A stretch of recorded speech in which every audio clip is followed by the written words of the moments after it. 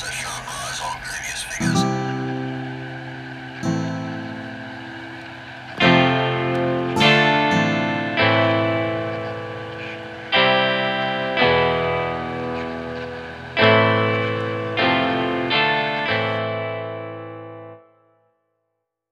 Hello and welcome to Everything in Between, the podcast where a dad and daughter duo delve deep into topics ranging from true crime to paranormal occurrences to urban legends and, well, everything in between. I'm Emma. I'm the dad. That's Anish. And it's a Tuesday. It's Tuesday, and we had this argument before we start recording, but I think this may just be a raw live. We're just going to edit it because I'm not going to have time to edit before we You'll get it. have time. You'll figure it So out. you'll find out if we've edited it or not because we'll see. Yeah. That wasn't even on the list. We talked about that as one of the first things we were going to talk about. Yeah, but we didn't put it on the list. You're the list writer. You're the list reader. I asked if there was anything else we should put on the list, and you were like, thought I don't know. we already... I said there were 5 things on the list. I told you it was on the list. I said what to talk about earlier. I just thought you listened. I did listen, and No, then I you forgot because I was writing down everything else, and I Okay. just came from my presentation. Okay. So it's going to be fun. All right. Anyway, so our list of pre-episode topics this week starts with we went up to Maine, Yeah. and it was The a lot second of fun. time we've gone up, so we've and we don't leave. Like we've Yeah, said we this just before. stay right in the house. We're following all quarantine rules. We don't leave the premises. If we do, we like beat the children if they get outside the That's the for fence. legal reasons. That's a joke. Yes. Ha ha. But it's been nice and because we just have space. And wildlife. Oh yeah. Yes. So thing number 1, you decided to power wash a whole bunch of things. Well, we had a power wash because we had all these things under the deck, and we had a grill that I refused to use because things had been living in there forever. So then I finally was like, I'm power washing the crap out of it because we need to. If we're gonna be stuck in the house, we're just gonna be barbecuing anything and everything. So Yeah. whatever it can be. So while you were cleaning out It was the chairs actually. Yeah, it was the chair, chairs. yeah. You found a nest belonging to a pregnant mouse. Yes. And so we tried to like give the mouse like some Well, we didn't. We were taking away the nest because I had to clean the. So we ended up. We had this. You guys had it when you were a little kid. A nice little like critter cage, box. right? Box cage. Cage sorry. sounds inhumane. That's It's right. like a little box with like mesh, and then you can put a bug in there, and you can like feed it, and then you release it after a little while. It's just like, a little educational, learn more about bugs. Yeah, no, it was cool. It was pretty cool. So we ended Yeah. up just taking the nest, and we didn't want to touch anything because we always whatever that virus is, the henta or something like that. Whatever. Hantavirus? I don't remember. It's definitely with rodents and things. So Yeah. we're like between that, COVID, and everything else, what the hell? But we ended up just sliding the nest material into the box, and then same thing. We got the mom mouse to also go in, and then we put a piece of strawberry in, and we just kind of laid it in the shade. Yeah, like off to the side. Yeah, while we power washed so everything. it wouldn't get eaten by a bird. right or anything else. But it really didn't. It didn't even take a nibble of anything. Well, we don't know if it took a nibble after we released it. That's Because true, yeah, we took yeah. this. We eventually released it, and we put the strawberry like outside of it, so it would have room to get out. Yeah. And then something ate the strawberry. Yeah. So- we tried it. We put that housing that your critter, whatever you call it, the Critter crate. home, right. We put it in our rock wall so it had shade and everything else, just in case it needed to come back because it would have the smell of the nest. Right. But we saw some chipmunks actually. So many chipmunks. We put some Looking seeds close out. to it, yeah. And then before we left, we put a bunch of like leftover fruit and stuff outside. Yeah. Our way of composting. Yeah. And then also we discovered a bird's nest like in the sort of rafters of Yeah. our deck. Yeah. Underneath. The yeah. upper bit, or beneath this. Anyway, there's a nest, and we saw that there were 4 eggs in it. Yeah, It your was mom so was cute. trying to figure out what kind of bird it was for the whole time we were up there. Yeah. And I believe it's been confirmed it's well, you can go. A phoebe. A phoebe, yeah. So it I've has never heard of that bird before. well, there's 4 eggs. And at first when it was, because it's like right out our back door, so every time I'd open the door to go out, It would, like, fly she would away, fly yeah. away. But by the end of the 3rd or 4th day, she would stay. And I think she was like, all right, we're not going to bother her. So I just try to walk the long way around. Yeah. But yeah, so I think we were reading it takes 14 days before they hatch, and then another 14 to, I don't know, maybe it's 21 before the birds will actually leave the nest. So I think we'll be up in a couple weeks. So maybe we'll see, or hear, I should say. Yeah, hear. we'll probably hear them. Yeah. But yeah, but that was That's cool. exciting. Yeah. I And wish we then could set up a camera for it. the But bobcat. Remember? Oh, did I tell you? Did you? I saw it. Yeah. So I saw it that morning. So we have a pretty big bobcat that's, I don't know how territorial they are, but they're definitely on our hill. And this one, I mean, it's smaller than our Willow, and Willow's what? She's 65 pounds. So it's probably, it's a little bit bigger than like a regular house cat. no, it's bigger than that. It's got to be 50 pounds, I think. I don't Yeah. know. It was kind of far away when I saw it. But that was kind of cool. And so, yeah, so it's been definitely, And there was Walk with sightings of a nature. bear nearby. there's at least a 500-pound. Willow scared off some deer. That's true. So lots of wildlife, Yeah. which is fun. So it was good. It was just good to have a change of pace. Yeah. But yeah, while we were in Maine, we started watching a couple things. Well, we started watching this show called Kipo and the Age of Wonder Beasts, which is technically a kids show, but my teacher recommended it to me a while back, and we finally got around to watching it, and it is so good. Thumbs up. So good. And season 2 is just about to come out. So Yeah. for those who haven't seen it, if you binge, you're really psyched because yeah, and season it's like 10 episodes in the first Yeah. season or something, Yeah. right? It's so good. It's just- like yeah. the animation, the storyline, the characters. Oh my god. 2. It is. It's cool. really well done. And all the characters. I mean, it is the most, I don't know how to say it. It's welcoming of everything and all. Yeah. It's just so sweet. And the snakes in that one episode where, oh my god, like watching it. Well, it's funny because kids may not get it, but as an adult, you're like, oh, Yeah. So like, it's you made know, for they kids, put in but not adult really. stuff like But just it's to really- entertain the adults who are watching with kids. But us who are adults without kids watching it, we can like call out like, oh my god, it's just so good. I absolutely recommend watching it. Kipo and the Age of Wonder Beasts. Netflix, right? Netflix. Yep. Yeah. And then we also watched on Netflix The Lovebirds, which is a movie that's, I don't even know how to. It was a funny like kind of murder mystery type movie. Yeah, and it's I think, I remember when we saw the trailer, we're like, oh, this is kind of funny, and then we were like, I hope all the funny parts aren't in the trailer. Right. And same thing. I think I read mixed reviews when we were there, so it was good going in with kind of lower expectations. But it's a fun movie. It's And fun. It's funny. The characters are just like they have good chemistry They do. together. They do. Yeah. And I can't. Her name is it Issa Rae. Issa Rae? Yeah. Yeah. And Kumail Nanjiani. Yeah. And it's interesting because, like, I mean, I know it was kind of cool to see them as a couple from my perspective. I know you probably have seen more, but for me growing up, it was rare to ever see. It was all white people. Well, yeah, or it usually wasn't a Pakistani man and an African American woman. Like as a Right. couple, and they would always be like that side couple that had like 5 minutes of screen time in the whole movie. So to see that was kind of cool to watch. So yeah, I really liked it. Yeah. Yeah, really well done. I would recommend. We actually, the other thing is, we haven't watched it yet, but we were talking about other movies. So I bought Manhunter because it's Yeah. the prequel to Silence of the Lambs, and prequel before Anthony Hopkins was even in the world. It's from the 80s, so it's based on Red Dragon. So that's the other thing that we're going to try to watch. So hopefully we'll talk about it because I know if we get it this week or whatever. Well, I just want to get your impression because it's just such an 80s. Yeah, you showed me like the beginning That's right. sequence, and it was very 80s. It's Michael Mann, so Very. it's very Miami Vice, 80s pastel. But it's a great rendition of the book. I would say I liked Red Dragon too, but this was my first, so I don't know what to tell you. Yeah. Yeah, it was very fun. We made lots of food in Maine as well. I baked some cookies, except I measured out the dough kind of wrong, so they ended up like all melding together in the oven. And then we had Well, that was- square cookies. You measured, the actual. I had more dough than I had tray.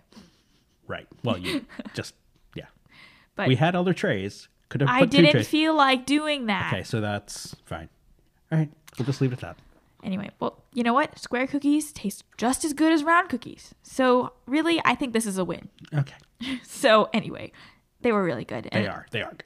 Yeah, they were just regular chocolate chip cookies from all recipes. So But from scratch. I mean, you made it from Yes. scratch. yeah, I don't do any of that boxed mix. Oh my God. Yes. Anyway, that was fun. And then you made me a shepherd's pie, which is one of my favorite meals ever. And it was so good. And I had like 2.5 servings. It was good. I still think we have to do the mashed potatoes weren't I liked how when we got them at Rira in DC, they like whipped the mashed potatoes. and that was the issue because we didn't add a lot of stuff to it, and I think, but we can make it again multiple Fair times, many times. Fair enough. I intend to eat it a lot. Well, you're going to make the next one because you need to learn how to make it since it's your favorite meal. Anyway, when Mm-hmm. we got back from Maine, we were treated Oh my God, that was unbelievable. by the site. Like our whole driveway was like chalked up with like congratulations messages, and it even said everything in between. It had Dad and Daughter Pod. It had Goblin Hill, our famous story, and it was very sweet. Now, you gotta get the shout out. So it's to Nick, Christy, and Yes. Steph. They, you guys outdid yourselves. It was awesome. Your face was phenomenal. Yeah, I could not stop And smiling. your mom too. Like, so I think it was just. I don't know. I'm speechless because it's just it's just good friends doing good things, and at this time you kind of need it, and I think it went a long way. So we thank you so much. Yeah, it was awesome. amazing to see. Yeah, And I'm very excited, and I think we might have a photo shoot with it later. Yeah, that's right. Yeah, that's cool. But yeah, thank you again, you guys. And then I don't know which bullet point I should go for next. I'll go for my script. Yeah, definitely. The reason we're recording late on a Tuesday is I finished writing my independent study script for school. So I wrote a whole movie length screenplay, and then today I had to like present it to my teacher and everything. So I Not just your teacher. You had to a present couple it to people. the independent study body to approve your project and Yes. everything and finish that you're completed. So I mean, it's a big milestone. I mean, everything like writing a script, finishing a script, all the drafts you did, all those. I mean, I think it's amazing, and you should be so proud. I am. I know your mom. I mean, I'm not trying to get all mushy here, but I just want to say that I am. It's phenomenal. Yeah. Thank you, Father. That's probably the first time you've ever been positive with me on the podcast. Well, I have high expectations. Oh, okay. Well, anyway, it was a lot of fun, and I'm very proud of it. And who knows, maybe it'll go further into the movie world. There's no reason why it can't. So, Yeah. Anyway, that was just that. well, I mean, there's a follow up because you're talking before all the quarantine lockdown. You were going to do a table read, and the question now is they really want you to do that. So Yeah. I know you're talking about figuring out how to do one through Zoom. So, basically, if folks are interested, I think DM us, pod, email because again us. it can be virtual, and I know you have already a set of people that have already committed and volunteered, but if some people fall out or whatever or fall Yeah. through, it's always interesting to see. So if people are interested, hey, I think it'd be kind of cool. We can do a slight recording of it too and post it later as well, or take pics or whatever like that. Yeah. But, So but contact if you're us interested, if interested. yeah, email or DM us on Insta. Yes. All right. Also, before we move on to the stories, I'd like to shout out Jackie again. Absolutely. Because she texted me the other day saying that, first of all, she sent me a Snapchat. She was wearing her podcast shirt, wrapping us. But she said that if we make podcast hoodies, then she will be throwing her money at us. So what I think we should try to do is, because she's not the only one, a couple of people had brought this up. I think what I'll do is I'll work on some designs. We'll work on designs. Yes. I had a couple ideas. And then maybe we'll just make a store where people can it's not about making any money. We'll just Right. at cost so that it's easier for people to get that they can just get it. But let's work on that. Let's try to figure out how to get that through and now that you're almost done, you'll have time Yes. to get this thing going. Yeah, so keep an eye out for a possible merch store. Yeah, well, we have to do it, and we're gonna do it right. So we're gonna have the male version and female. I hate that you get like I know you can get the baggy one if you want, but I always feel like you should be getting like when we used to do our shirts back in the day with all the other like the tech stars we had. We made specific that we had For the women fit. size Yeah. fit and men because I think it's just crap that you're like, oh, I'll just get the men's small.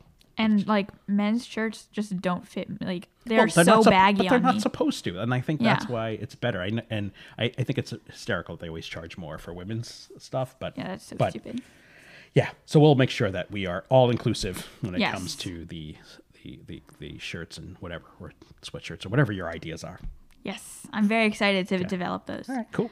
But yeah, I think that was the last thing we had to say. Yeah, no, let's get into it. And again, True crime for me. yeah, I have mine is more of an in between. Okay. Now let's hear it.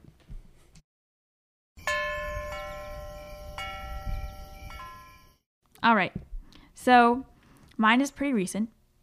I didn't use that many sources because I found one article that was like just really in depth. Cool. That was really good, and I'm not quite sure if I'm pronouncing it right, but it's called Deseret News. Okay. So they had two like main like really in depth articles, and then I also got some other details from the Washington Post. But yeah, that was pretty much it. Okay. So, on September 2nd, 2018, college senior Lauren McCluskey and her roommate Alex decided to go out and check out a new bar in Salt Lake City, Utah called the London Bell. So, No, Nothing? Okay. Nothing. so this was the latest in a slew of nights out that Lauren had embarked on. She, since her senior year kind of started, she had been taking a lot more risks. She was normally more like shy and reserved.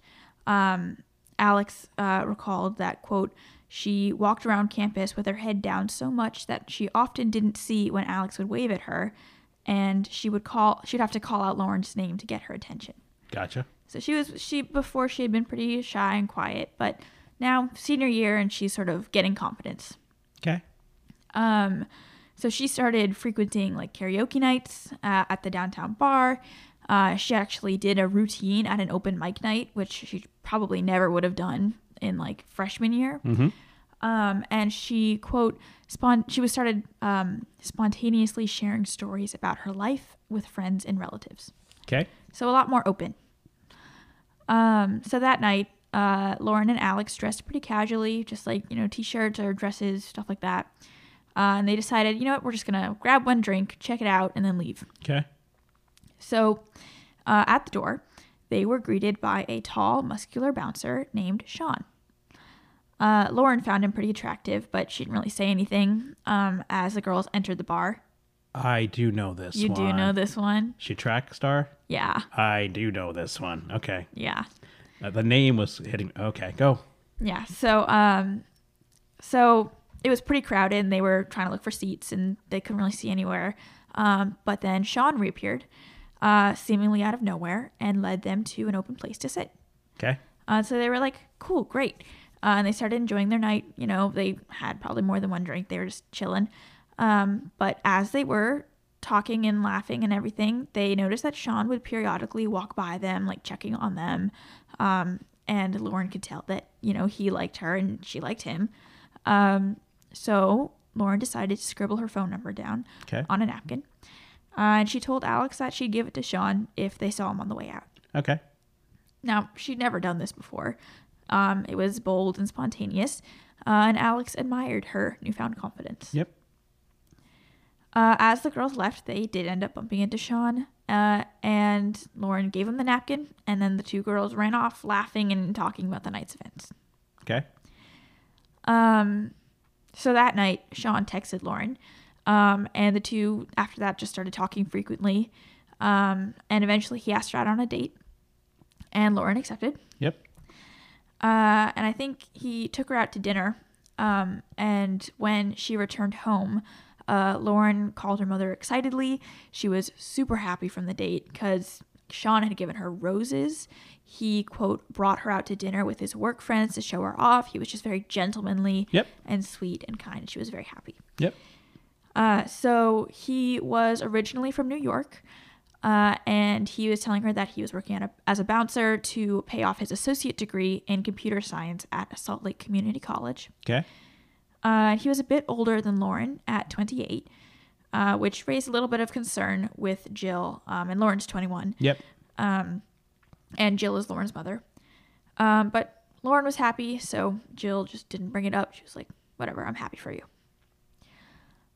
So as Lauren and Sean's relationship continued, Alex started to notice a couple concerning signs. Okay.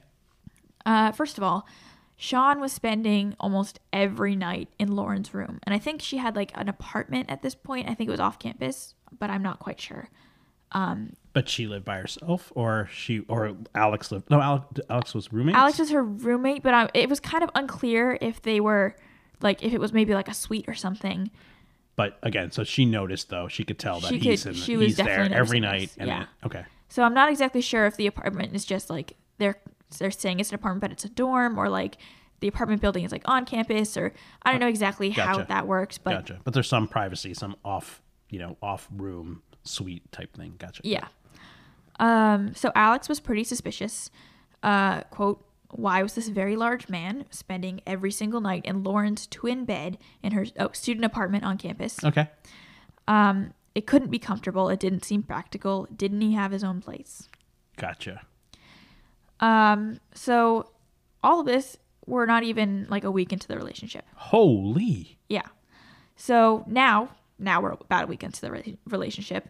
Lauren started mentioning things about Sean's behavior that were raising some red flags. Okay. She'd say things like, quote, he told me to wear jeans and a t-shirt, or quote, he told me I could invite some friends to the bar. So he's now becoming the controlling, Yeah. mentally. Okay. Yeah. Lauren would panic when getting ready for a date with him, afraid to make him angry by being late. Oh my God. This is like weeks, only a week. Only a week. Oh my God. Yeah. When he texted her, she would rush to her phone to respond so he wouldn't get mad at her delayed text. This is like every parent's nightmare. Yeah, he is an absolute piece of trash. No, it's the thing that you get so worried about because you're afraid to seek help. Well, it's not even that, but like, and this is that aspect of when you're as a, I'm not saying this right. It's when you're introverted, like she was, and then all of a sudden you get this attention, right? It's like a breath of fresh air, right? So it's that insecurity. This is like that. I mean, that's like when I want a part of where how a predator identifies prey and then goes after it, because basically I sense it's an insecurity. I know how to manipulate that insecurity, and I do it to a point, and then there's that turn. Usually, though, it's not in a week. It usually he takes did a pretty lot fast. long. Yeah, and oh God, this is awful. Yeah. Okay. And also, so she was originally from, I think I said this later, but she was originally from Pullman, Washington. Okay. And she's going to school at the University of Utah. Yep. So she's pretty far away. Like she's moderately far away, like 600 miles. Yep. And so like that was a point, like her mom was saying in an interview, like she was worried about her because she was like far away, but she was like, I should give her some independence. And so she was kind of struggling with like that. Well, again, I think in college there is that 28-year-old aspect of it too. You get a flag because it's not the age difference as much. It's partially some part of it. Well, it is age because it's the experience, right? It's when you're coming out of college, or even in college, you're in a different world, right? So, but in 2 years later, that age gap may not mean anything because you're a professionalist, whatever. But within these milestone changes, there is a huge difference. You're because, still pretty like adolescent. Well, it's not even just adolescent. It's that I'm not saying he was working or anything like that, and I know he was going to community college or whatever it was, but your life experiences are different. It doesn't mean it can't happen. I'm not saying it, but you can be concerned, and you just hope it's not this. Ugh. Yeah. Well, unfortunately, that's not the end of it. Well, again, I'm sorry to interrupt. Is that because there is somebody that we know somebody who went through this exact experience, Oh, wow. but a lot old, and I can't even. Oh my God. Yeah, it's bad. But when Lauren was driving, she would have Alex. Well, sorry. When I say experience, she's still alive. All right. Yes. Okay. Anyway, so when Lauren was driving, she'd have Alex respond for her. Because she couldn't Because even. she could. Oh my God! It's like It the had to be Pavlov's immediate. dog, right? It's the ding, and You have to respond, and then you're afraid of what would happen. And so bad. during phone conversations, Sean would aggressively ask where she was, what she was doing, who she was with, all of that kind of thing. I feel like this is the kind of horror that scares me the most because It's real. well, it's not just. It's just that you can. Okay. All right. Yeah. So soon he started kind of trying to restrict Lauren from going out downtown. I'm getting angry. Yeah. Because I know everything about it, but I'm still angry. Yeah. So he was like chastising her for going out downtown or to friends' houses or to parties, saying that, other men could be there. And God forbid. One night, her phone died while she was at a night class, and he became enraged, accusing her of cheating. Oh my God. He bought her pepper spray and pressured her to buy a gun to, quote, protect her from the advances of other men. That's actually interesting though, because I would not think You would want to arm them? right, because if you're in control, I mean, yeah, I don't know. I don't know enough about it, but I just feel that unless you are so confident that you're never going to be in harm's way, but doing something like that you would think could get used against you. But all right. Yeah. Well, his excuse for all of this was that a previous girlfriend had cheated on him, and that left him with trauma and trust issues. I mean, it could have. Yeah. I mean, but that's extreme. it is. That's abusive. But you already have, there's some other underlying issue. Yeah. And maybe he left and she left and cheated because he did the exact same thing to her. Yeah. If she even existed. Or true. So Lauren relayed all of this to Alex, and alarm bells just rang in her head. Lauren figured that Sean would just get over all of this once they dated for a little bit longer, and Alex sort of hastily agreed, but she was worried, but she didn't really want to overstep, and it was just like, a hard scenario. Oh, it's a tough situation Yeah. to be in. Yeah. So about a month or so after Lauren and Sean started dating, Alex noticed that her friend just looked different. So Lauren was a track star. She was super what? So again, then they didn't live together. I guess maybe not. okay, Maybe 'cause they they- had like same like in the Yeah, same they were in the same building. apartment building, but they weren't in the same. Okay, fair enough. All right. And maybe they were roommates in the past or something. Right. I don't really know. No, that's fine. But anyway, so Lauren was a track star. She had been doing track like all her life. Yeah. She was very active academically and with sports and Yeah, it was her outlet. Yeah, and she loved track. On her bedroom wall there were just like medals and trophies and like pictures of her at meets, and just it was like her life. Yeah. So yeah, and she was really good Yeah. too. Yeah. But now she looked exhausted. Quote, she had lost weight, her eyes were glassy and hollow, she looked defeated, a fragment of the confident, bubbly woman she had been less than a month before. But she was still fiercely loyal to Sean and was refusing to criticize him. I'm trying to figure out like how the coach, because you have other adults around you, so I don't know if it was track season when this was going down, but I guess track season's all year. How the coach didn't notice some changes. Speaking of adults, Alex and the next day, Alex and some friends approached the housing staff at the college, and they reported their concerns about Sean's control over Lauren, how often he stayed in her room, Right. and how often he talked about guns. Oh boy.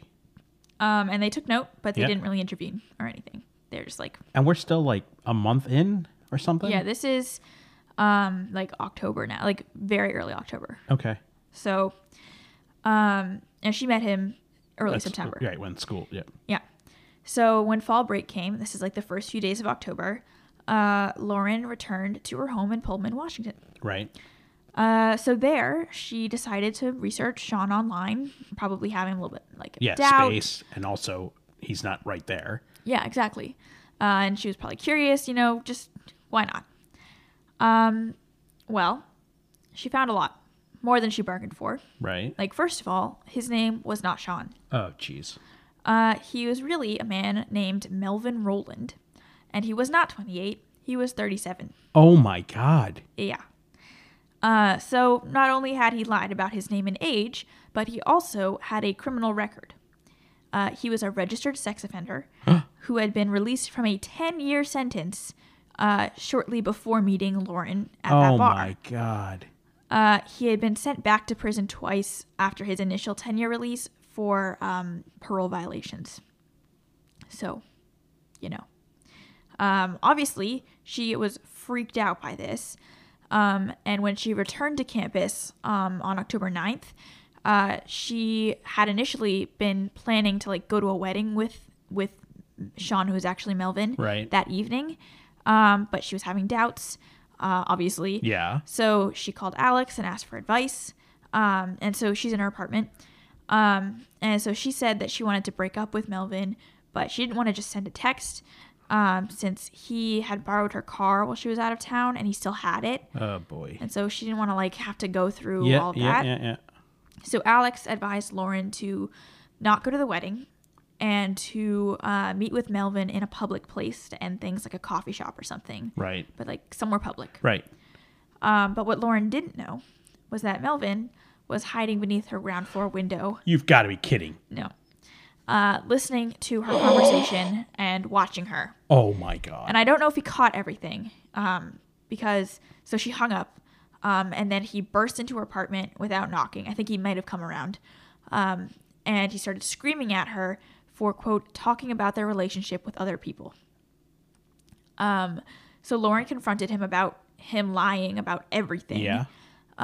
And just broke up with him right then and there. Yeah. And he claimed that, quote, he was framed by a girl at a fraternity party, that she was 17 and he hadn't done anything wrong, even though, according to his plea, he had admitted to soliciting sex from a 13-year-old. And he insisted that, quote, I only pled guilty because I had to. Whatever. 37. 37. I mean, what did he say about that? I don't understand. know. I mean, he'll come up with a story about whatever the other thing. Everyone will. But, I mean, we're still talking age and name. So, Yeah. Did he legally change his name? No. Nope. Okay. Yeah, so Lauren was not convinced, and she just told him to leave. But he refused. Oh, no. And he stayed in her room that night. And every time she tried to make him leave, he sexually assaulted her. Get out. No, it's true.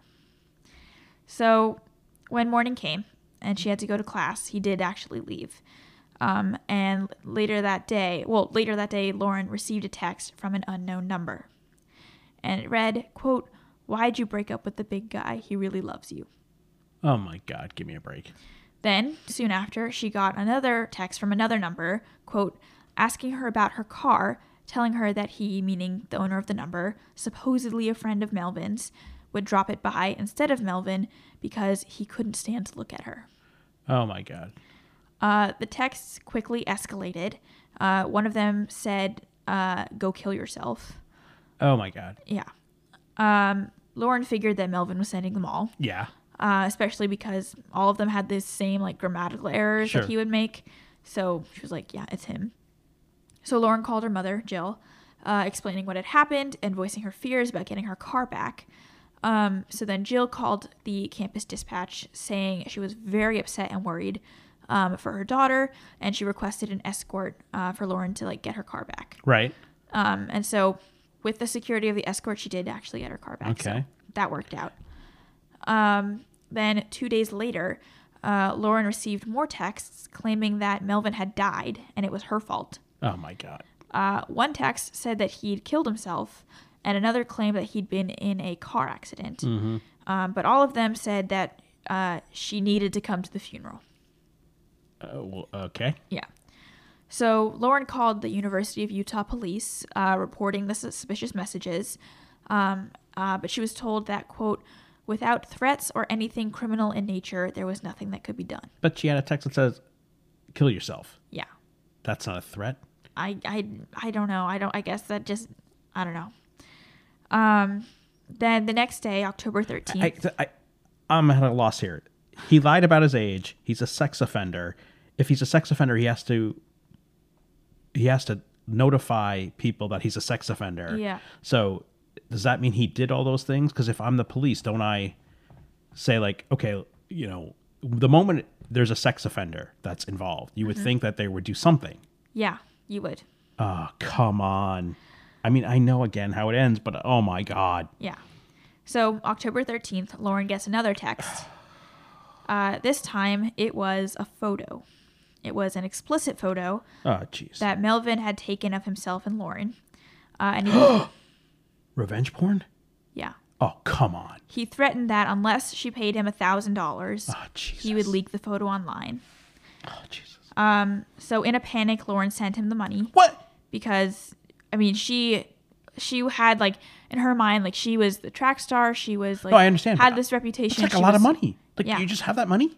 I guess. She was Okay. freaked out. And I mean, the last time she went to the police, like, they, I'm not blaming her. There's Yeah. I'm just like, wow. yeah. So she sent him the money. And then she called campus police. But he's not dead then. He's not. Yeah, There well- was no funeral. Yeah, obviously. Okay. I mean, it's very So- clear at this point that that was a ruse. Oh, I remember reading this part about one of the police officers. Yeah, I sent it to you. But we'll get into that later. That's at the end. Anyway, so she went to the campus police and brought Alex with her for support. Yep. And the officers that they met with didn't take them to an interview room at any point, like to talk privately. They didn't really seem concerned. And this is all from like Alex saying. Yeah. They suggested that the text was a scam and that someone had hacked into Melvin's phone. Oh my God. Then officers looked Melvin up in the campus directory, which I think, I don't know, I don't understand how. Okay. And they said that he seemed like, quote, a pretty good guy. And what actually had happened, though, they looked up the wrong person. And it doesn't freaking matter. I know. But I'm saying, like, they looked up someone who had the same name, who had... I'm not, like, saying as an excuse, I know. but I'm just not saying... getting mad at you. I'm just getting mad. Yeah. But they found some random person who was actually a student, and they were like, yeah, they only stopped him for a traffic ticket, so, like, he seems fine. So Lauren then showed the officers his mugshot. Yeah. And told them all about his criminal history in response. And they told her, okay, a detective will be in touch on Tuesday. And they still just sort of seemed kind of unconcerned. So still worried, Lauren then reached out to the Salt Lake City Police Department. Okay.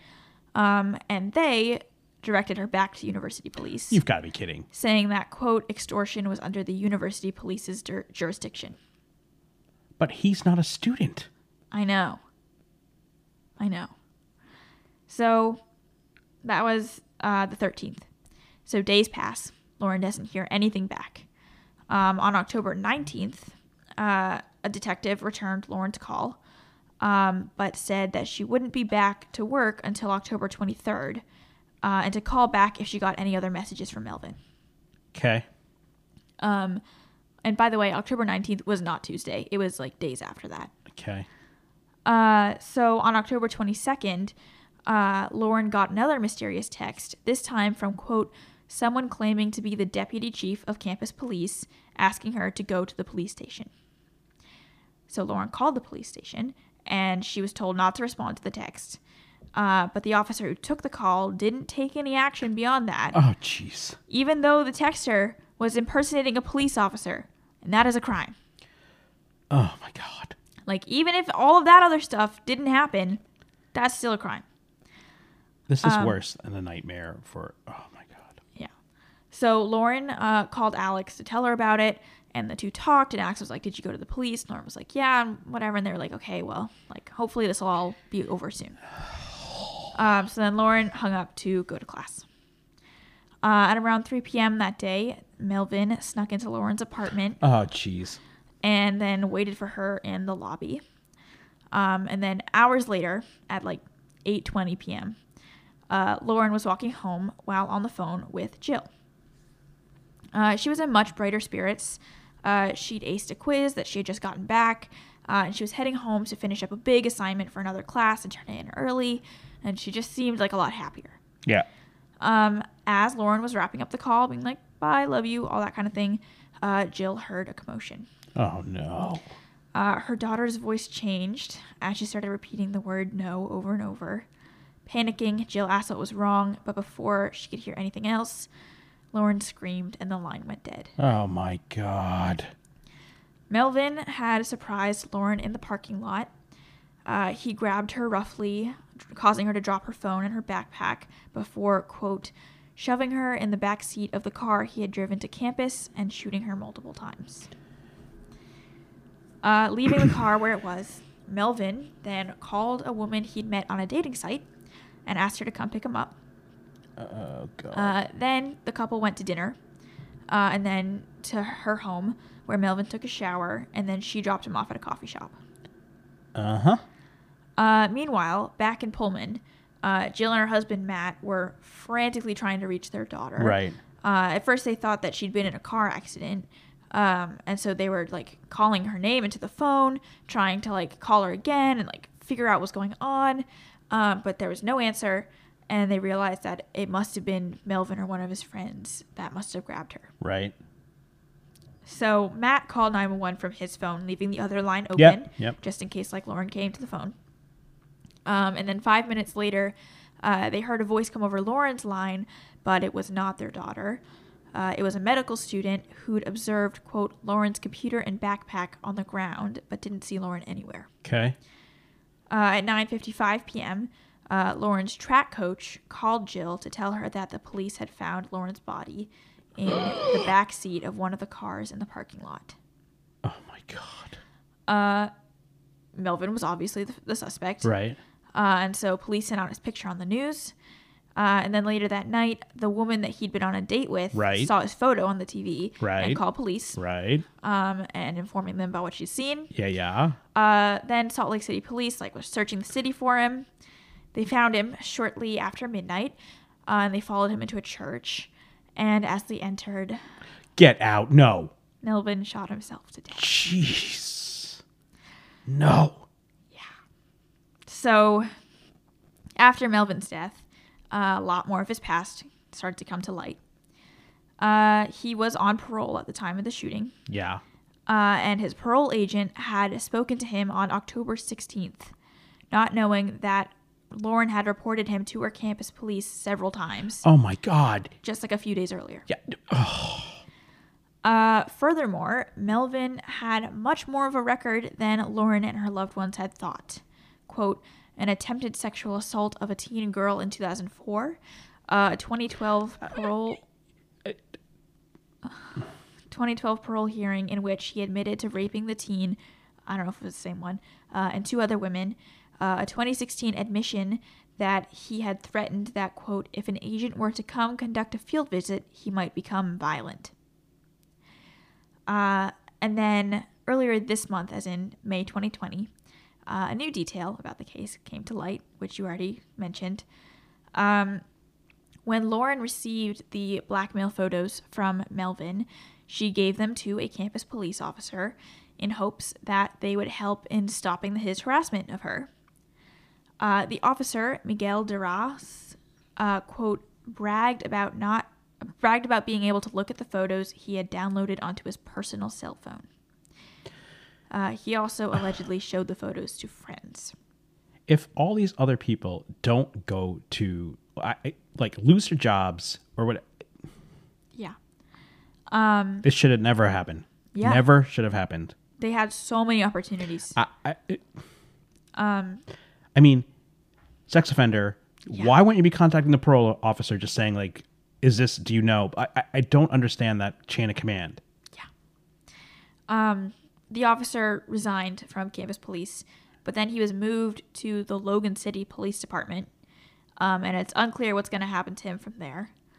One of the Utah state reps has offered a bill in response that would ban police from loading private images onto their personal phones, which is great, but I don't understand how that wasn't already a rule. But that's not even the issue. I get that part. Like, that's awful. All that stuff's awful. What about chain of command? What are you supposed to do? Who do you contact? I mean, it's just a call. Again, I know you're busy, whatever, but I mean, oh my God. Also, the bill would prohibit sharing the photos with anyone not involved in the investigation. And yes, that should happen. I am. Oh my God. Jill and Matt McCluskey have filed a lawsuit from the injustice with Lauren's case against the University of Utah for failing to protect their daughter.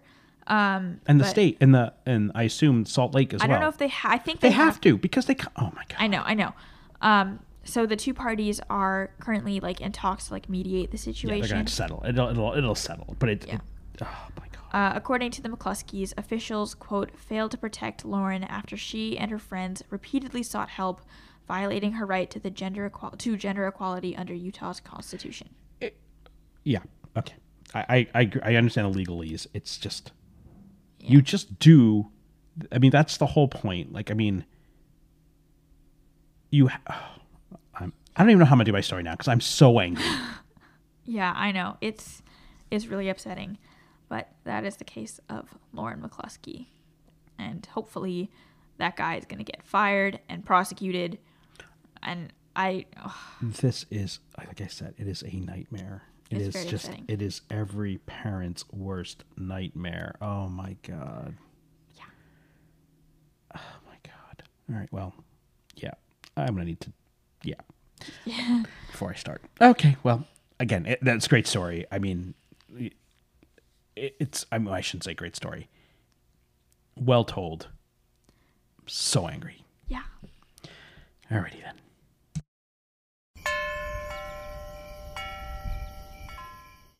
Okay. Still not. Yeah. Still angry. Yeah. Yeah, seriously, that's definitely. I'm still like haunted by it. Yeah. Now let's distract ourselves. Yeah. Right.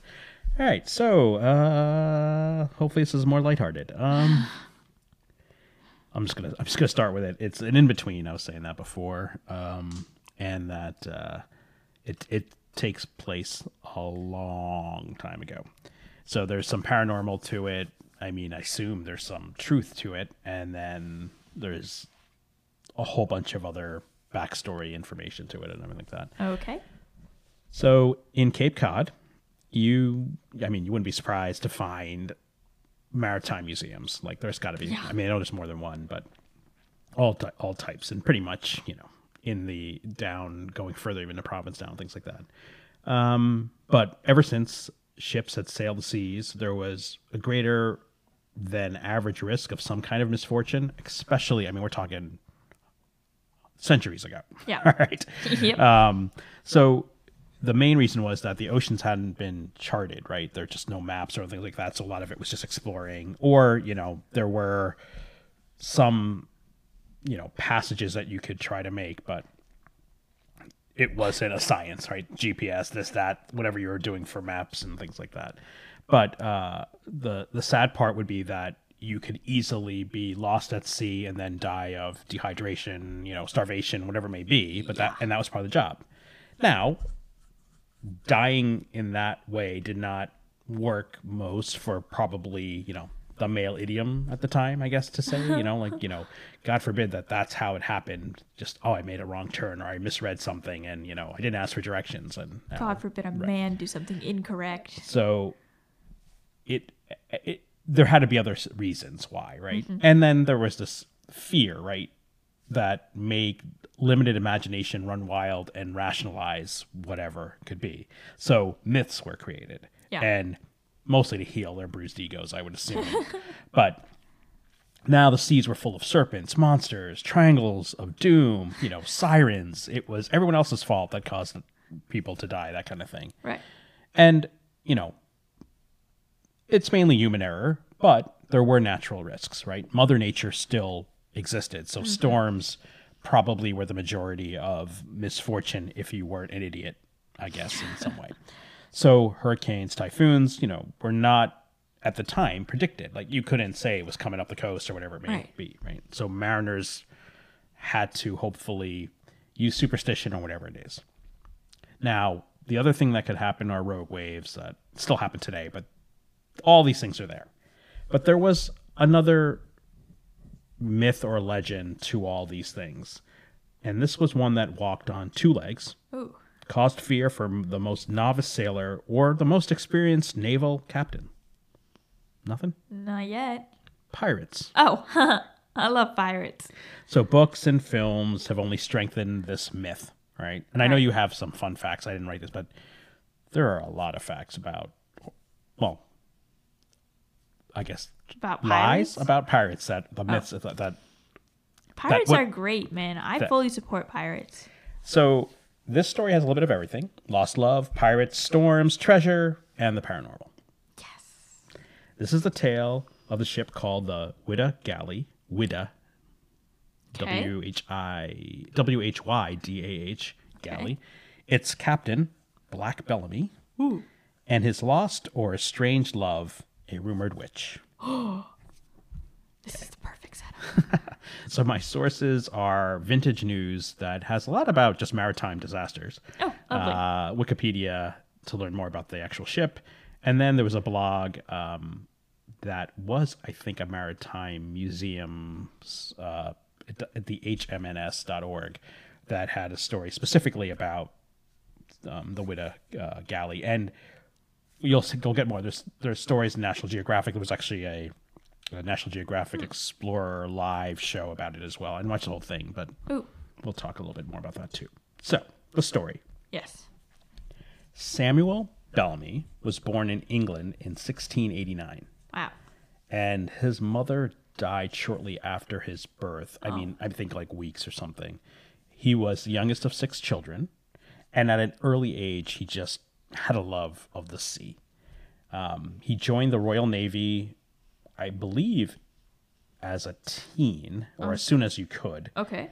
And he fought many battles and was good at his. I don't think he was I like combat or. Well, I mean, I guess he was a very good deckhand. He knew his way around the ship. It wasn't as if he was a captain or anything like that. He was just basically, Helpful. help. Yeah. Around 1715, he decided to try his luck in the New World, and decided to visit family that already had come over and was living on the Cape Cod. That is. Almost immediately from stepping off the boat, he was smitten by one Goody Harriet, Okay. later known as the Witch of Wellfleet. I feel like there are a lot of rumored witches that have good somewhere in their Yeah. name. Now, I was reading somewhere else. Somebody actually wrote a book about this in the 30s, 1930s. And her name went from Goody to being called Mary Harriet or Mariah Harriet. But Why? there's no record of that in the town when it was I think they kept all the records. So but there's a Goody. I don't know. That's just such that. a weird shift. And maybe the author just used that as a way to give it another name. I don't know. Now, it was believed that she may have been married at the time, or she was engaged at the time, but she was. I mean, there was other stories saying that she was this beautiful blonde woman in her late teens or really early 20s. Then there was other one like, oh, she was this old woman, blah, blah, blah, which okay. I don't understand. I don't think it really makes sense to the story. So I assume she was a young blonde, Siren. woman. Yeah. Yeah. Now, Samuel, of course, wanted to court her, and her family didn't really take to him as being a sailor, and how would he provide? And again, I guess sailors were just considered idiots. I don't know what you want to say. But they didn't dislike him. They just were like, he's not good stock. So I think they were kind of well off as a family, but, not crazy happy with, common folk in that sense. Yeah. So they forbade Goody from even hanging out with him. That's at so all. rude. And of course that didn't help, because that's just going to make her want to do it. Yeah. And they did have a fear that she would basically like leave or elope or do something with him. So it was definitely trying to lock them down. Yeah. Also, if she was actually an old hag, this would make no sense. Exactly, How that's does why someone's family?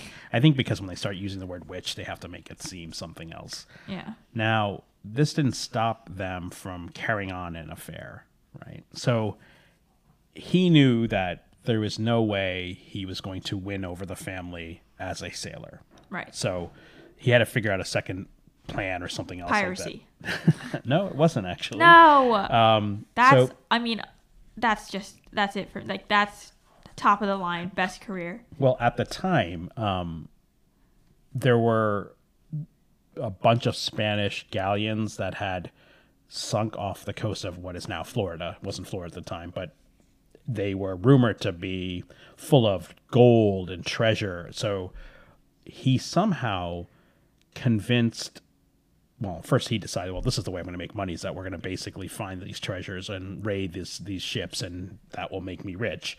But he convinced Goody like this was what I should do. She was Our not. honeymoon. Well, she was. This sounds risky. I don't think you should be leaving, and I don't understand this kind of thing. But he convinced some lawyer in town to help finance him getting a ship, Wow. sailing. The lawyer joined him, and it was a pretty affluent person. So I guess, but they knew he could sail. So I think that was the main selling point, was that we have a person who can navigate the ocean. So yeah, Right. why not? Let's try. I mean, there's gold down there. So they are working this thing out. It's taken some time to do that. So this is 1715 kind of thing. And Goody again is, no, this is too risky. Please don't leave. But Samuel was like, yeah, there's no way we'll be together. I need the dowry. I don't know what it has to How be, cinematic. but so I'll leave and I'll come back for you. Okay. Okay. Now, there is a debate because we're not sure if Samuel knew at the time that Goody was pregnant with his child, but if he did, it didn't stop him from leaving. Oh. So he leaves in 1716. I think she just didn't know either, but he leaves and, he's off. So Samuel realizes pretty quickly that treasure hunting for sunken ships was something that he pretty much sucked at. Yep. All right. And I don't know what the lawyer thought, since he's financed all these things, but it's not working. And by that summer, he's now resorting to the life of piracy. Not on his own, but by joining the crew of this pirate named Benjamin Hornigold. And the lawyer's just like going along for the ride? I think the crew, I don't know if they didn't have money, food, or like they couldn't survive. But basically what ends up happening is, and this is one of these things that that I didn't know about, but basically you have a ship, there's a pirate, hey, come join my crew, bring your ship with you, and now you're part, and we're gonna share the spoils of whatever we get. So they're like, sure, all right, whatever, you have money, let's do it. So by that summer, later into that summer, Samuel is like a star. Like basically he can, he's incredible on the seas, and his, the naval skills, the captain Hornigold is like, okay, well, look, you should run the ship then, the one you have. And I think then he gets promoted to another ship, and he gets a bigger ship and that kind of thing. So he's doing well, and the crew love him as well, like all different types of the crew and things like that. If you hear all that beeping, Steph's Lunch. she's come down from the office so she can actually eat some food and then have to be sequestered back up there. So, so we're not going to get any good side comments because she's not here to hear the story. But anyway, so like I said, the crew loves him, right? So things are going well. The Hornigold's doing his thing, but now the crew is not psyched with Hornigold. And the reason they're not psyched with Hornigold is because he refuses to raid English ships. And I assume at the time the English had probably more goods and things than Right. others. So because they're colonizers yeah, so he's now losing his crew's confidence and because loyalty. yeah, and I don't know if they're starving or whatever is happening. So at some point there's a mutiny, and it's not like they kill the guy like you read in books stuff like that. They're like, look, dude, this is not working. Here's a ship. You're fired. Yeah, and go on your way.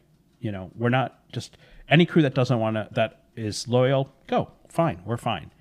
And they then vote Samuel, the new captain. Democracy. Yeah, no. There's I more. love I'll that. explain a lot more about this. So, like I said, Samuel had already won their confidence in being able to sail and navigate things like that.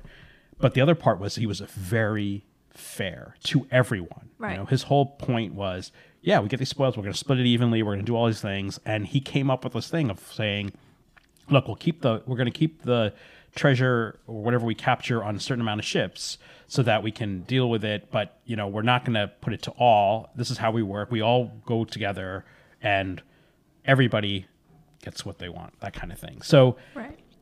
what he ended up doing was going after, or when he captured a ship, he always had the ability with the crew to say, like, look, we're not here to hurt you. Just bad luck, that kind of thing. Do what you want. But he was also very much called a Robin Hood of pirates, because if he saw that they were destitute, whatever it is, or if he found other ships or wherever he was, he would give them goods. That's so Because, sweet. if they didn't have the value, he's like, look, if you can't survive, we're going to help you, because he was in a similar situation. And even his men started to call themselves the Merry Men. Okay? So, he's a decent pirate, right? Yeah. Now, he was also extremely progressive as a pirate. He would target slave ships, merchant ships, to free slaves. Yes. And what would end up happening was, as he captured ships or whatever, crews heard of his name and would want to join him. So, and again, it wasn't like they came on the one ship. They would like, all right, we'll take that ship. If you want to stay We'll on, help you out. you can be on the crew. So he's now expanding this empire of his own, right? Right. Now, the other thing was, a lot of the pirates at the time, I didn't know there were that many English pirates, but there were. They all wore wigs, right? Like, the whole powdered wig kind of Yeah. thing. Not Samuel. Samuel instead was one of the first to basically tie his hair back into a ponytail. Oh my God. Wigless, right? Wigless. Yeah. And he was known as Black Bellamy due to his jet black hair. Yeah. Plus, he would also wear all black and was considered one of the most finely dressed Oh pirates. my God. But again, he wasn't this elitist guy. He was just a man of the people. That is amazing. Okay? So he spent about 8 months now attacking from, I think, the Carolinas down to Florida, going back, capturing ships, this and that, and everything else. And he would choose which ships, like I said, but again, he would target the merchant ships and things like that.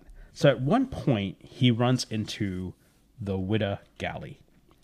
It's a slave and merchant ship, and it was the pride of the English fleet. It actually had just been built in 1715, and it was huge, beautiful, and everything that, I guess you'd want in a ship. Right. So he raids it. They come on board, and he basically allows the existing English captain and crew to say, look, seek safe passage. I'm taking this ship, though, and I'll tell you what, here, take one of my old ones. You can have it. I'm going to even pay you for this ship to give you some money for that, which was at the time, I can't remember how much he did, but it was like 20 whatever shillings, which is like $1,300 Wow. in today's dollars. But here, go ahead, go on your way, freeze all the slaves. And of course, the majority of them decide to stay. So he goes on to this one, but this boat is so big that he's like, okay, look, let's take all the gold and everything else. We're going to store it here because it was new, solid, whatever. So No. all of the treasure goes into now the Bad Whydah idea. Galley, right? But, he's still going back and forth up in there. In the spring of 1717, he's like, okay, you know what? I got to get back home. Like, I'm doing well, and Yeah. it's time for me to go find Goody or go see Goody. So now his reputation of being a pirate has preceded himself. Yeah. Right. And she now is hearing, I don't know how, but that he's on his way back. So she can't wait. And she's pregnant. Showing, right? It's almost been 9 months now since he had left. Wow, he got success really fast. Yeah. Well, again, I don't know if this is to the story of how they did it, because others were saying like he was there for a couple of years, but the way this story said it was that, you know, 1715, 1716, 1717. Wow. But so the ship, not all the ships were returning. So he basically brought the Whydah, and then I think there were 3 other ships that joined him on the trek back. And I mean, mainly probably to protect himself from other pirates. And then the rest of the ships were staying and still doing their looting and everything else. It is said that he was within eyesight of the shore, Oh no. and even Goody could see the fleet, like the 4 to 5 ships or whatever it was that were there. Now, again, there was a minimum there.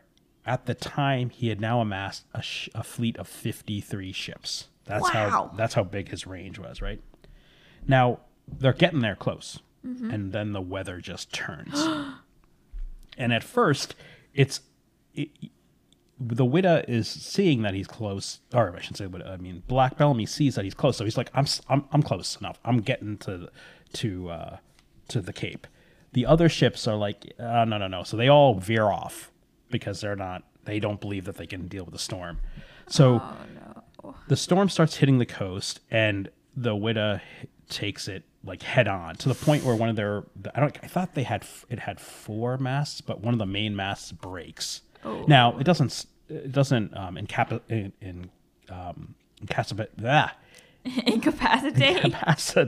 Yes. Still want this to be a raw. That's a lie. We're going raw. I'm not editing. I can't even say the word. Incapacitated.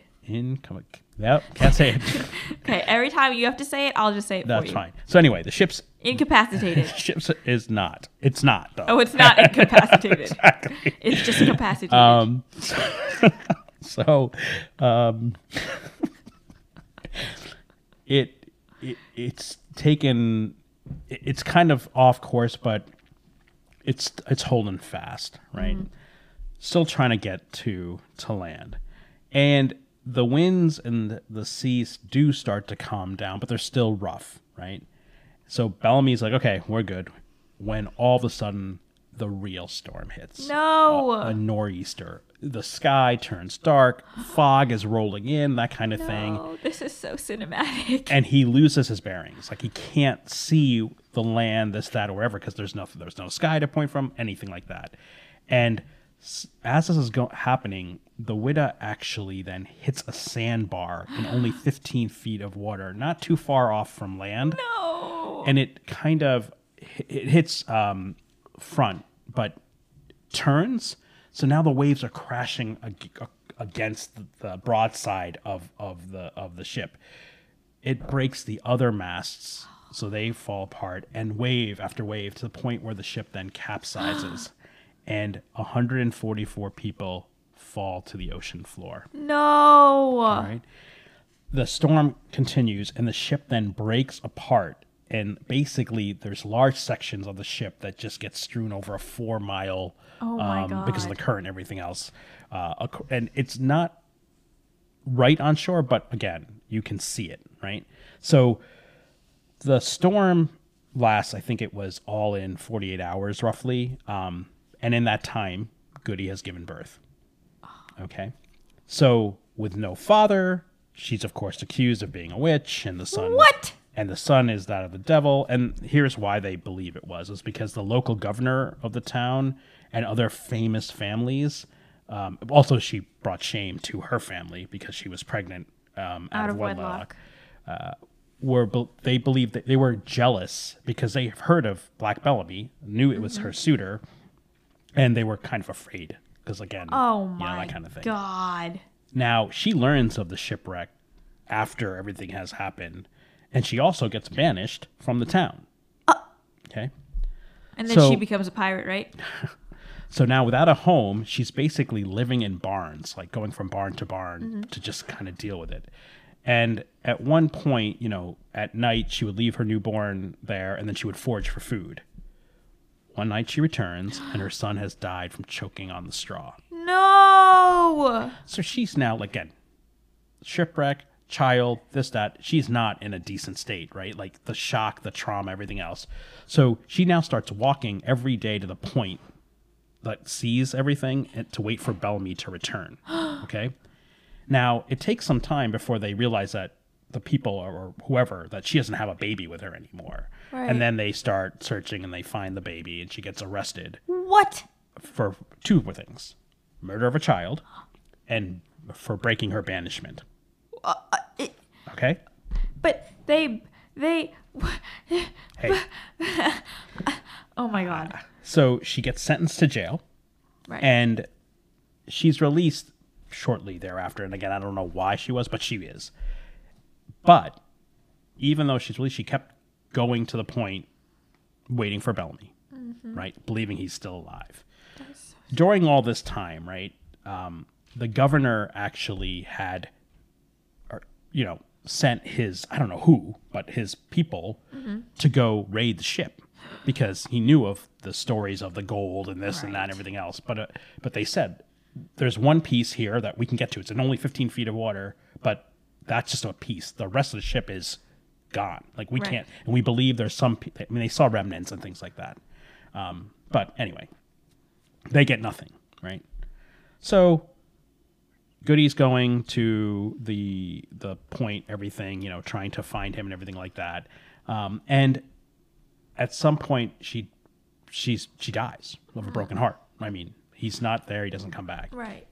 A year after her death, it's reported that you would hear sounds now of a baby crying in a barn. Then you would start to hear the wails of a woman in the barn and then along the path to Like the she's point. walking to the point. Okay. Also, as time passed, then the jailhouse that she was arrested in started to have strange occurrences. Oh boy. The cells at the time that this is the oldest jailhouse in the Cape and maybe in the country. Wow. Cells that face the sea. So I guess the way I pictured it was they were, stone or brick with like one of those little, like a tiny little hole at the top. Yeah. Any of those cells that face the sea that you could see the sea, all of a sudden objects would be moved towards it as if something was trying to step on it to look To out. look out the window. Right. Oh. Then it became only on the anniversary of the shipwreck is when most paranormal activity would peak. Right. So people started to keep their lights on around that time to help guide the wailing woman my to the point. And then also people would start put blankets and food in barns to help The the starving spirits. child, Oh that my kind God, of thing. that's so cute. Then there was a completely different report that happened. And I can't tell if there wasn't a date. So I don't know if this happened after she died, like right after she died, or this is happening now or Right. whatever. Actually, no, I take that back. It had happened after she died. So then there was this report of a man with jet black hair who was reported to visit the local tavern and the cemetery for nights at a time around the shipwreck. Ooh. Okay. He wouldn't speak to anyone, and he always seemed anxious as he was waiting for someone. If anyone approached him, he would look right through you, and it would cause that onlooker to feel ill or nauseous and things like that. And this continued on for 3 years, not 3 continuous, but over 3 years at the time of the shipwreck. Then it was said that somebody saw him under a tree, and that was the last time they had ever seen him, under this apple tree. The tree is where Bellamy met Goody, and the tavern is where they spent most of their, affair. Oh my God. In 1984, the wreckage was found, and it is the only pirate's treasure to ever have been found in history. During the expedition, though, it was said that when they were hovering around one of the areas of the ship, a tech that was working the radio and I don't know, whatever, all of a sudden heard, "We want your ship. We want your ship." Oh my God. when the ship had capsized, 103 bodies actually had washed ashore, Whoa. right? And they buried them all. 41 again were unaccounted for, and Bellamy was believed to be one of the 41. Wow. In 2018, remains were found near the shipwreck, and next to those remains were two dueling pistols, which was basically his thing. Like he Oh my always had two God. pistols. So they believe they finally found Bellamy. Now, in the end, it was believed Black Bellamy had the largest pirate prize ever captured, and the treasure in its hold in the Whydah was roughly 4.5 to 5 tons. It included huge quantities of indigo, ivory, gold, and 20 to 30,000 pounds of sterling, divided in 180 sacks of 50 pounds each. Oh my God. The value of that fortune in today's money, 120 million. Wow. But in the end, it is a Shakespearean tragedy It's so sad. or a Princess Bride story. Yeah. Love led him to seek his fortune. Returning to that love caused both their deaths. Oh my God. And that's the story of Black Bellamy, Whydah Galley, and the Witch of Wellfleet. I did fill in some stuff because, again, nothing there, but that's there. That is amazing. Yeah, I so- love that so much. Yes. But there's a bunch of stories. And That was so pictures, stuff like that. cinematic. Oh my God. But there's a whole. Actually, interesting enough, that treasure was brought to. Was it the Museum of Science at one point? Really? I don't know. Was there like a pirates thing at the Museum of Science? Probably. They had stuff from the treasure, and the guy who found the ship, when he was really young, his uncle would tell him stories about Black Bellamy. that's so he always cool. wanted to do it. So he started looking, and he's the one that found it. So there's that National Geographic Explorer Live where he does a whole presentation about it. That's so cool. I wish I could. I want to say his name is Barry Crawford or something like that. But yeah, it was a cool story. It was one of the ones I was looking at, and I was And like, it's not a movie yet?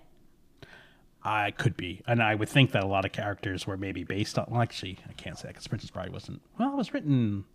Oh, I don't know. Yeah, because all I think is the Dread Pirate Roberts. It's so. I was about to say. and, and then even Wesley in the sense that he leaves because of his love and all that other stuff. So yeah, Oh my God. That was so well done. and she is blonde too. So I don't know. All right. Well, anyway, so there you go. Let's hear the fun facts. Wow.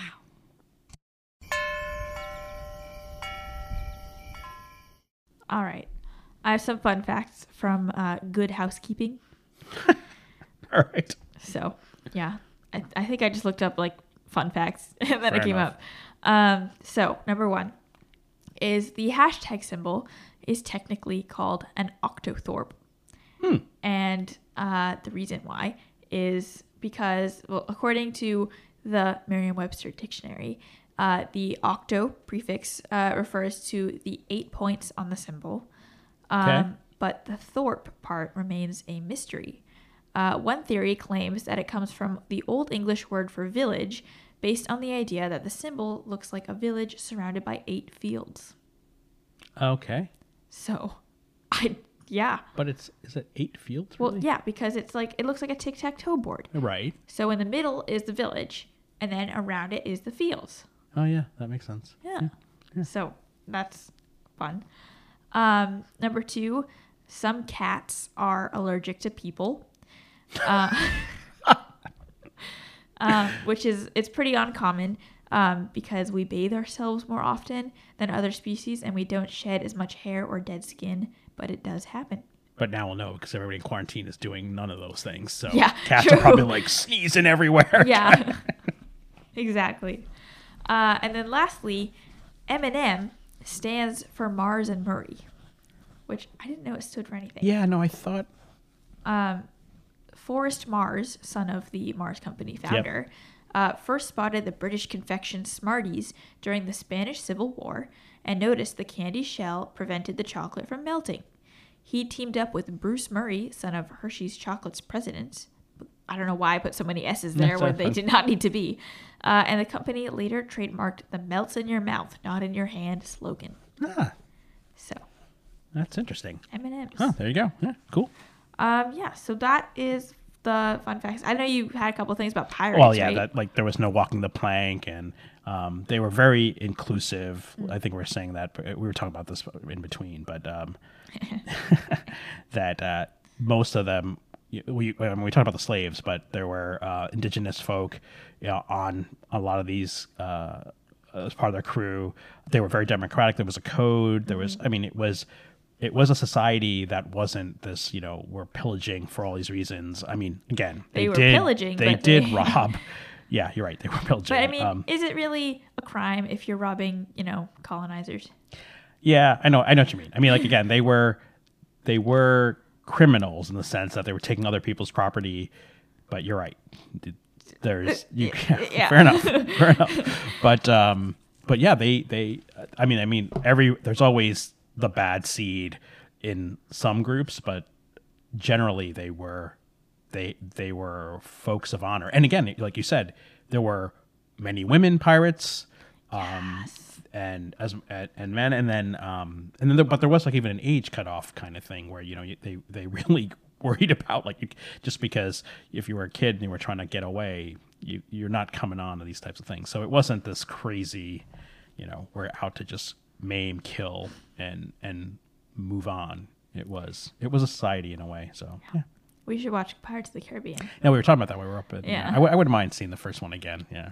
I don't remember them very well because I was good. very young. It'll be fun then. You'll have fun. You'll enjoy it. It's a good adventure. Yeah.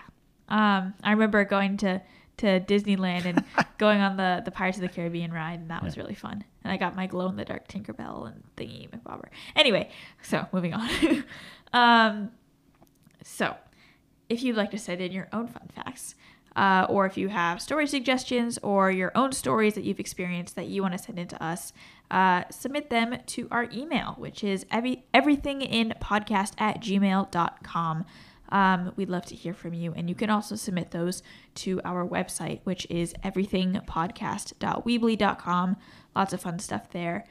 So yeah, we'd love to hear from you. And also, if you're interested in that table read that we were talking about in the beginning, I don't know, hit us up. Yeah, I got a feeling that, I mean, can't guarantee. It's just a matter of if we need some more folks. So, Right. Well, you'll know. I think you have your list already. So, Yeah.